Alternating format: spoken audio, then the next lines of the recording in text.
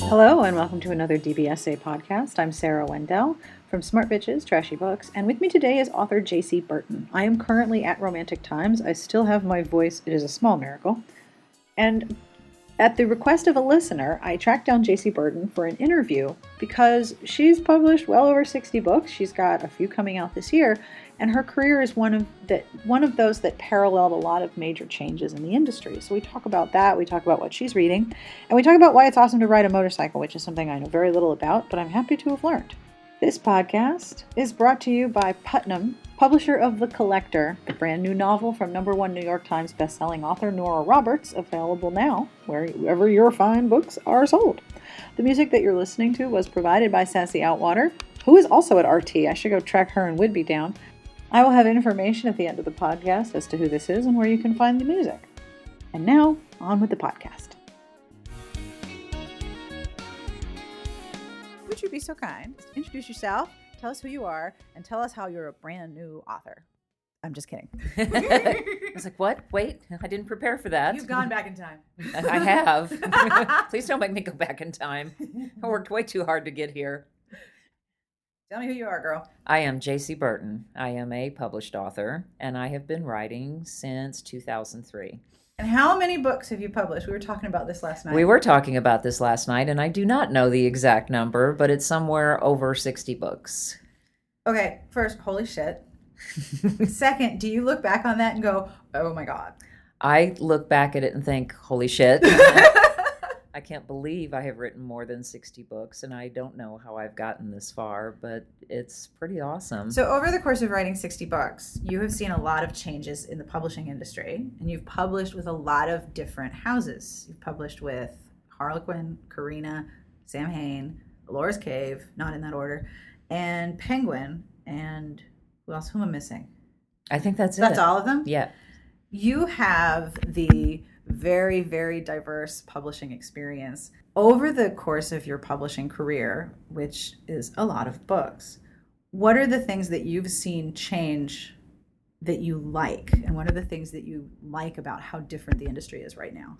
Well, when I first started writing, before I became published, I specifically targeted Harlequin category lines.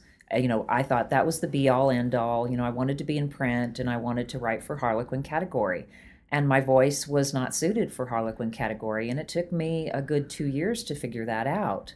And then I accidentally fell into digital publishing when I found Laura's Cave, which back then, in the early 2000s, was very new. And it was a brand new world because I wrote hot love scenes, which were not acceptable for Harlequin category lines back then. And it wasn't a case of your writing, it was a case of fit. It was a case of fit. And the thing that I find that's very different now versus back then is there are so many more options for authors now than there were back then. Back then there was traditional publishing, and digital publishing was brand new and not as well accepted. And now there's self-publishing, there's digital publishing, there's traditional publishing, and now there's, so much more than there was for us back then. And I think it's fantastic that authors have so many choices available to them that we didn't have back then. I remember at my first RWA in 2007. It was when either one of my children was born, because I went to RWA, my first RWA. I was enormously pregnant and gave birth 6 weeks later. You probably remember. I do remember that. Orbiting the lobby. Yes. I couldn't drink in the bar, even though I could have perfectly managed to drink with my actual physical body. I can't be a pregnant woman drinking in public. People will kill you. I remember at that time being at a signing, and you were published by Laura's Cave and Sam Hain, but you had, I saw you at a signing, and I know it wasn't a digital signing because they had just removed digital publishers from RWA's list of accepted publishers, and there was this real sense of, oh, well, see, I told you digital publishing isn't legitimate. Now that same argument is being made for independent publishing because digital publishing is now legitimate. People understand that that's actually a valid option and a perfectly legitimate way to earn a living as a writer. What do you think when you see that same challenge of, no, that's not going to work, that's wrong, this way is right, happen again What is it? What do you think when you see that sort of disagreement repeating? I think that it's just going to take some time for the acceptance. I think that there are so many people in the community that dig in their heels when something new comes along. Yes, we cannot change. Yeah. Change bad. Yeah, that's exactly what it is that, well, I don't do that, and so therefore it scares me. And I think that, someone might be making money at that, and so therefore it scares me because I'm not doing it, I'm not making money at it, and so therefore it scares me. And I think that there is that type of thinking, or they may be taking something away from me that I'm not going to be able to have, or I don't know how to do that. So it's scary and it has to be bad. Yeah, if it's scary, and or it's something they different. don't know how to do, or it's different.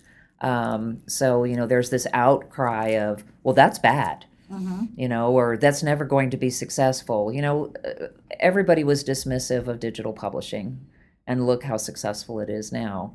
Everybody's going to be dismissive of indie publishing, and we know it's going to be successful.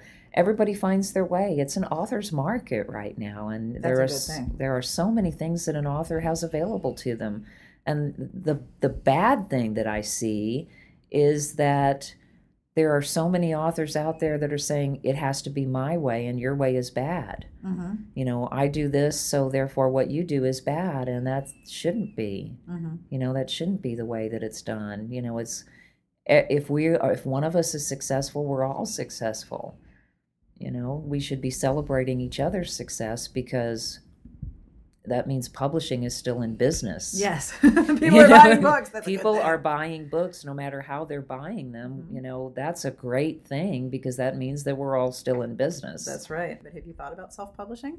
I actually got rights back to one of my books from one of my previous publishers, and I self-published it earlier this year. I did not know that. Yes. Oh, excellent. What has your experience been like? Have you been interested by the difference in how? One of the things that I've heard a lot of indie authors talk about that they love is the instantaneous feedback of what is selling and where, and you get your statistical sales figures almost in real time, whereas with traditional publishing it was 3 to 6 months in the past, sometimes 9 months in the past, and with digital publishing it's 90 days? Yeah. 90 days. Yeah, it's a very instantaneous feedback, which is really interesting. I'm not doing it entirely myself. My agency is right. Helping me with that, but still I'm getting that feedback of, oh, you sold this many copies already, and I'm like, really? That fast? I think it's fantastic. I get to pick I pick my own cover art, my own who's going to do the cover art for me. It's been a really fun experience, and as I pull more books, pull my rights back to more of my books, I will be self-publishing those books. So it's really fun for me to be with traditional publishing and digital publishing and self-publishing, because it gets my fingers in so many different pies. Yep. I'm really enjoying it a lot. And when you have a long career with a great deal of achievement like you do, the more options you have the experience to approach those options and understand after 60 some odd books, okay, this is the kind of cover that might be hot right now, and this is the cover copy that worked for that book, so I'm going to do something like for this. You can learn from your own experience. Exactly. And apply all of that stuff to your career while still also writing digitally and traditionally published. Yes, That's exactly. very cool. So what book do you have coming out next? Because I know you have the Hope series, and is it book 3 that's coming out right now? Because we were just in the Lauren Dane elevator, but we were not in the Jaci Burton elevator, so I don't know. I don't remember the ad. Actually, Straddling the Line, the next book in the play-by-play. Oh, play-by-play. Yes, that'll be out in July. On a scale of 1 to the cover of your first play-by-play novel, how hot is the cover for this one? I don't know that anything could ever exceed the first cover, the first play-by-play cover. Everybody, the feedback that I get, the feedback that I get from people tell me, well, this cover's just so awesome and so hot, but the first cover was just the best cover ever. And have you seen how many other covers have mimicked that one? There are similar poses with the same model. There are similar... there's the sort of the background was sort of marbled and faded. It looked artistic. There's a lot of that background with a guy with holding a football with no shirt on. There's a lot of shirtless football people running around, and your cover is still the king. There has been a lot of imitation, which of course is very flattering. Because it meant it worked. Yes, that means it worked, and it worked very well. So, yeah, that's a good thing. But yeah. I mean, that cover is damn near iconic. It is. Isn't that awesome? Yeah, it is probably the best cover I've ever had. So the next novel is Play by Play. Tell me about that novel. Straddling the Line is about, my hero is my Deion Sanders. He plays both football and baseball. So I wanted to do a character that straddles the line between two sports. Is it Deion Sanders and Bo Jackson? Bo Jackson, yeah.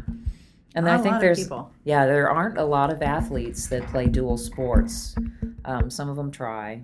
Right. I think Michael Jordan did the, minor leagues. Yeah, that. And, there are some that actually were drafted into two sports, but not very many of them actively play two sports.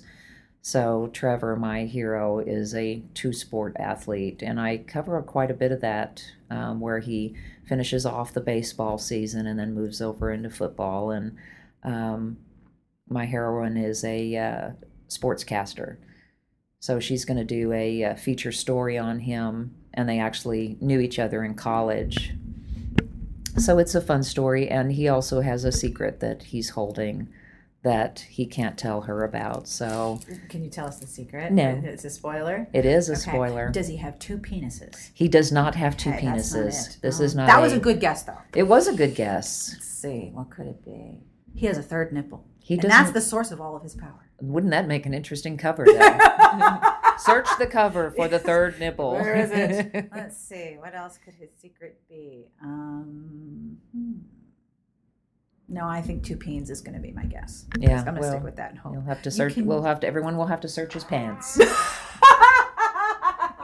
Preferably on the cover. Look very closely. Yes, look closely. What bulges do you see on that cover? Yes. And what about the next Hope novel?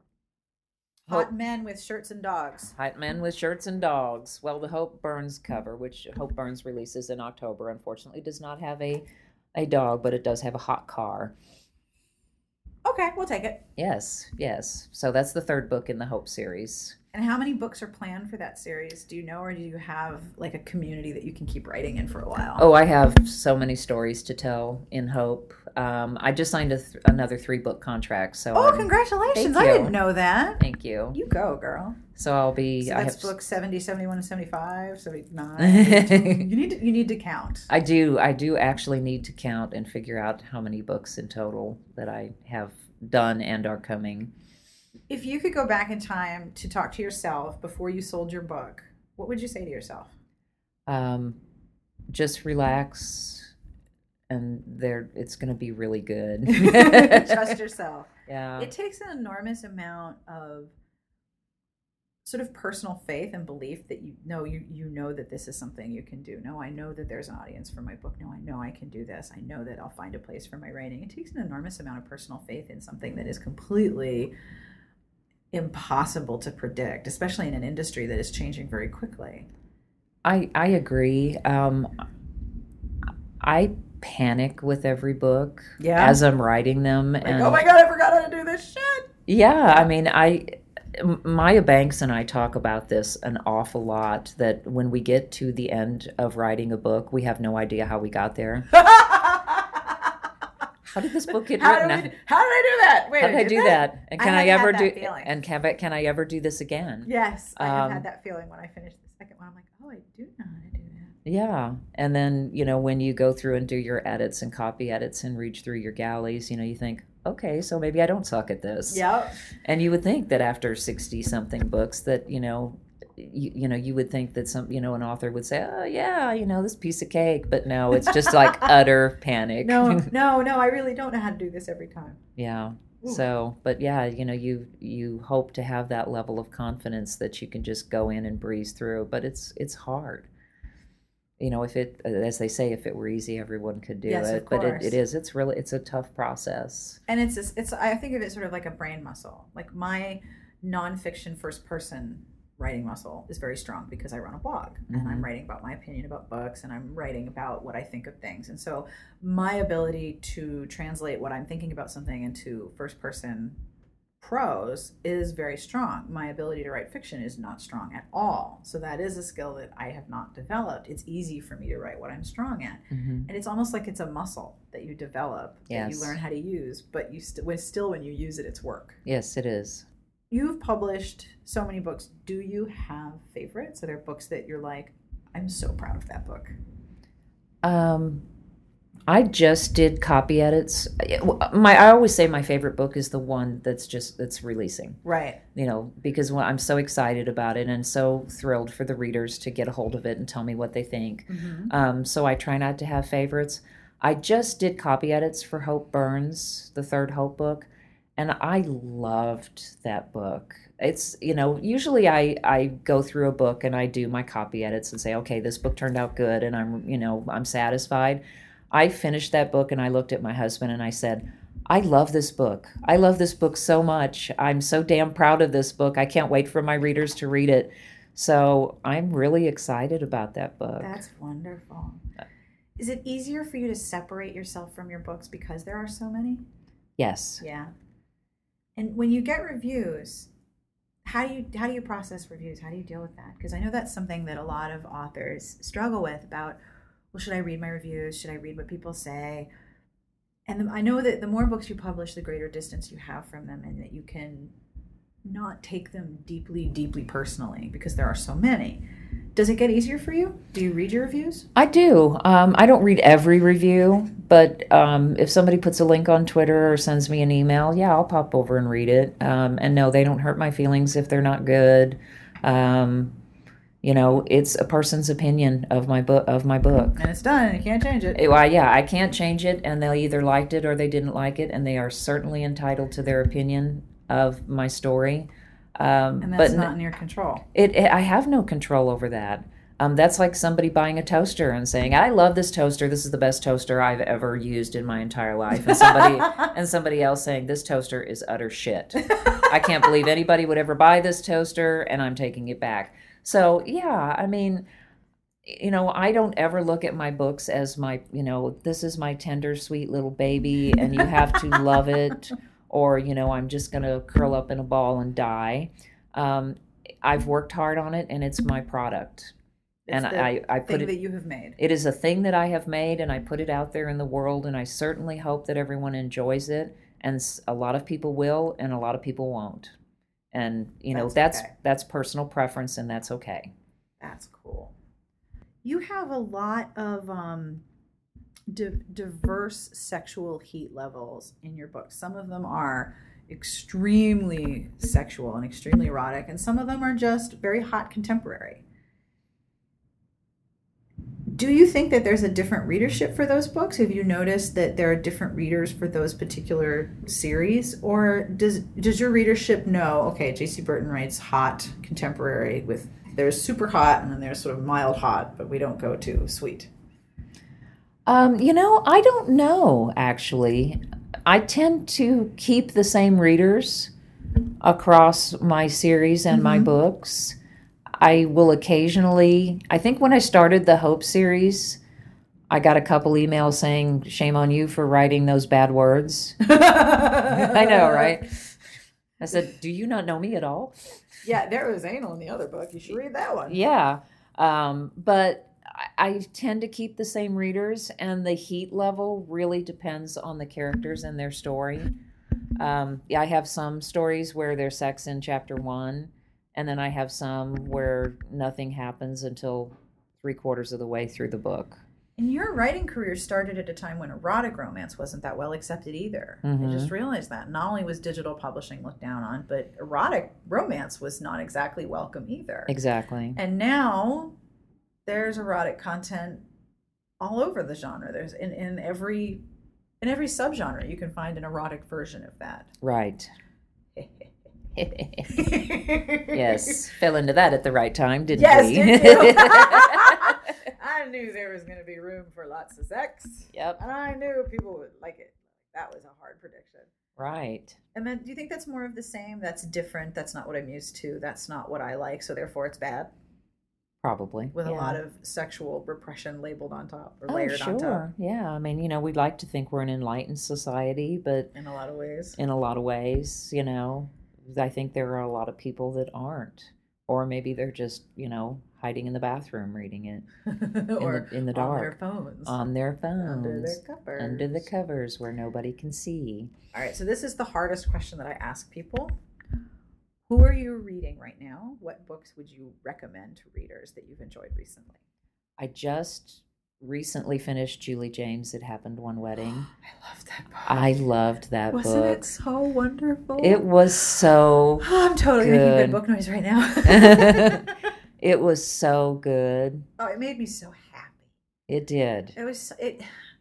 The thing I love when I wrote my review, it was on Monday of this week. I posted my review, and I had to keep quoting scenes. Like, this is why I like this book. And the one scene that I love best is when they're in the kitchen and the hero and heroine have just sort of begun to get along and not piss each other off all the time.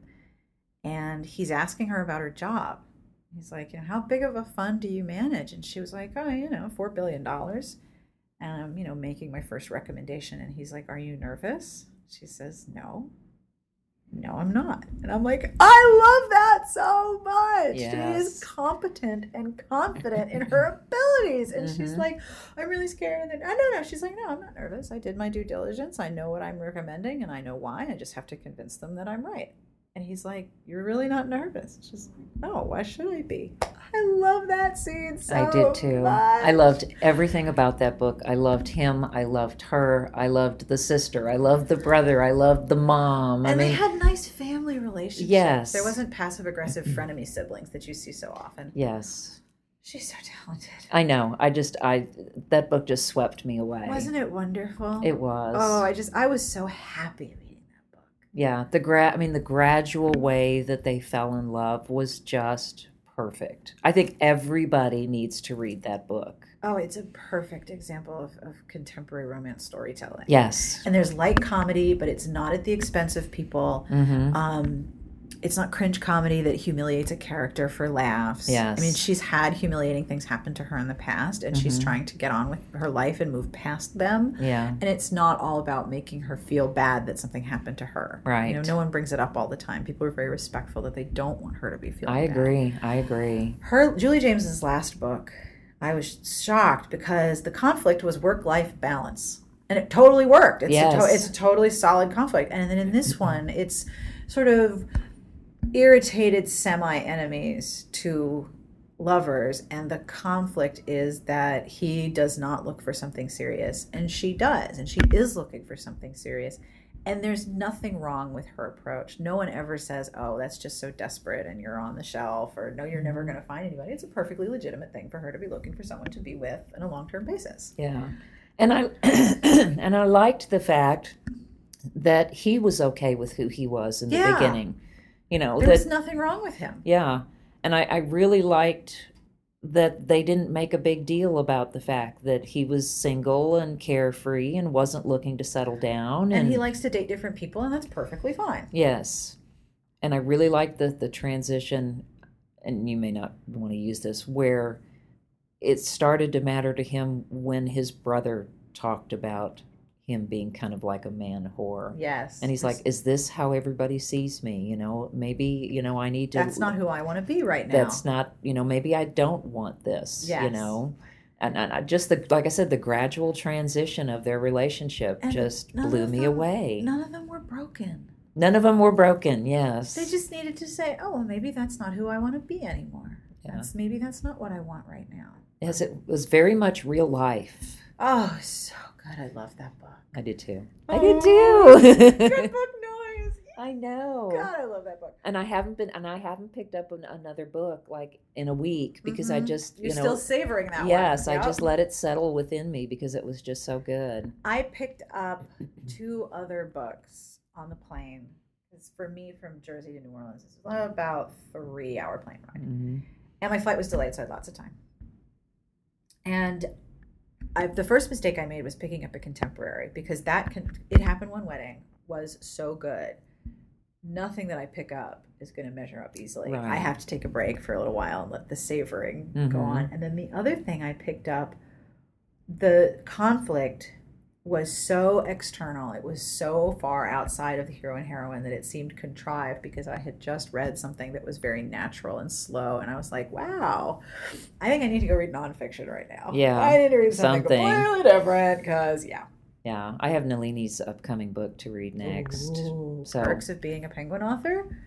Yeah, that's a good perk. Yeah. So, and, I figure going from contemporary to, from Julie James to Nalini is like That's night a and very day good difference. Jump. That's Yes. a very good jump. Yes. What other books would you recommend? Anything Shannon Stacy writes. I mean, I know she's my best friend, but she writes wonderful contemporaries.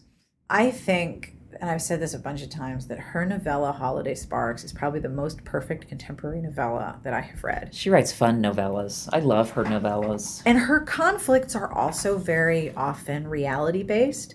Her major conflict is, I'm only in town temporarily and I don't want to live in this small town. And the other person saying, well, I do. And the reestablishment or the leaving of a small community is a continuous theme in those books. And the theme, her trope repeats itself. This is only temporary. No, it's not. Wait, crap. And I'm not in town for a long time. I don't live here. Oh, wait, crap. That it works. It works every time. It works on me every time, because I love reality-based conflicts. I do too. So much. I do too. I love Jill Shalvis's Lucky Harbor series. Fun books, always funny and romantic. Have you read Tony Blake's Destiny series? I have not read that. One pink polka dot bikini on an Adirondack chair. One Reckless Summer. I did read that. They had sex against a tree in the first chapter, and Yes. I was expecting this. I mean, it had Adirondack chair porn on the cover, so I Yes. was expecting super sweet. They're doing it up against a tree, and I'm like, wow! Yes, I did read that surprise! one. Yes. That one and the third one, which I can't remember. I love those two books, because in the first one, it is a good girl and a bad boy who have grown up, but they're still on opposite sides of, in that town is a lake. It's not the tracks, but it's a lake. And he has a secret, and she's just ended her marriage and moved back to town after being super popular. And now all her friends are married and she's not. And there's all of this reality conflict plus hot sex against a tree. But the one that I really, really loved, and I'm trying to remember the title, and I want to say it's number 3. The heroine has Crohn's disease. Which is the least sexy romance disease you can have, short of like, leprosy. It's really hard to make a character with Crohn's disease not turn into something that's sort of medical and gross and off-putting. But the character, she has Crohn's disease in such a way that she has episodes. And she has moved home because when she is sick, she needs help. And her parents are there. So she has moved back to town, and she's miserable because she's not in control of her health, and she's not in control of her life, because she has to relocate herself to a place where she can be cared for. And she's like, damn it, I'm an adult, this sucks. And she meets her neighbor, who you might like because he owns a bike shop. Oh, he's a motorcycle I do need guy. to read that. Yeah, I think I you do. Need to read yes, this. Definitely. What I loved about it is that she is in fact sick.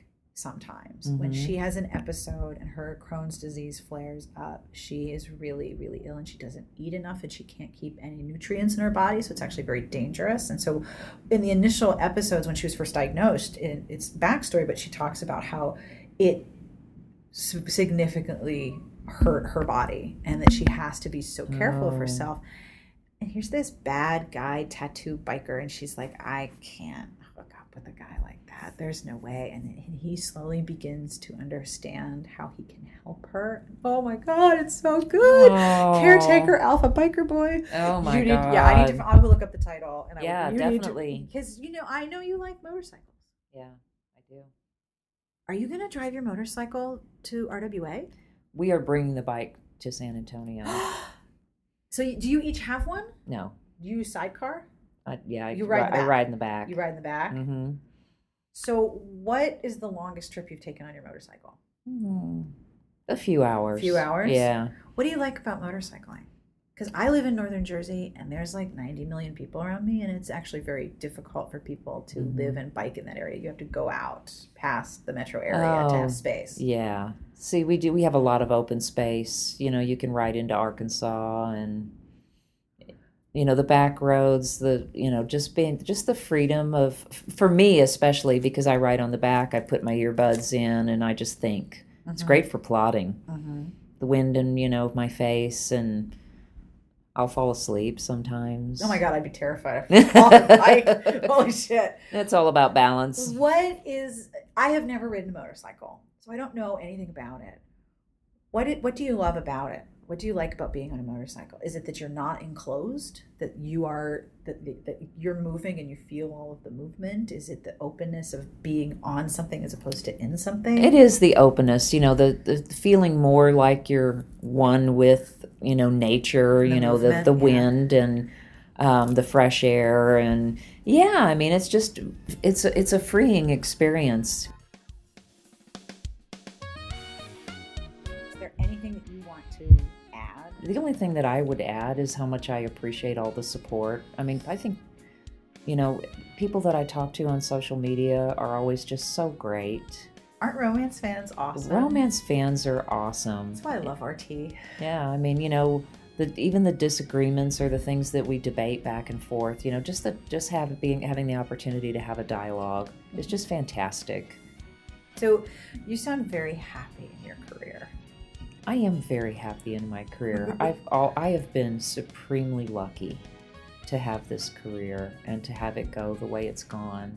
I could not be happier. That's awesome.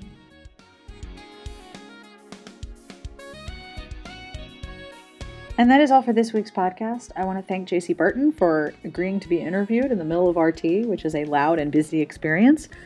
I will have other author interviews from RT, plus I have a very nice and odd conversation with Jane to share with you in coming weeks. Plus, yes, I promise I'm going to quiz Jane, and it's going to be awful fun. Awful fun.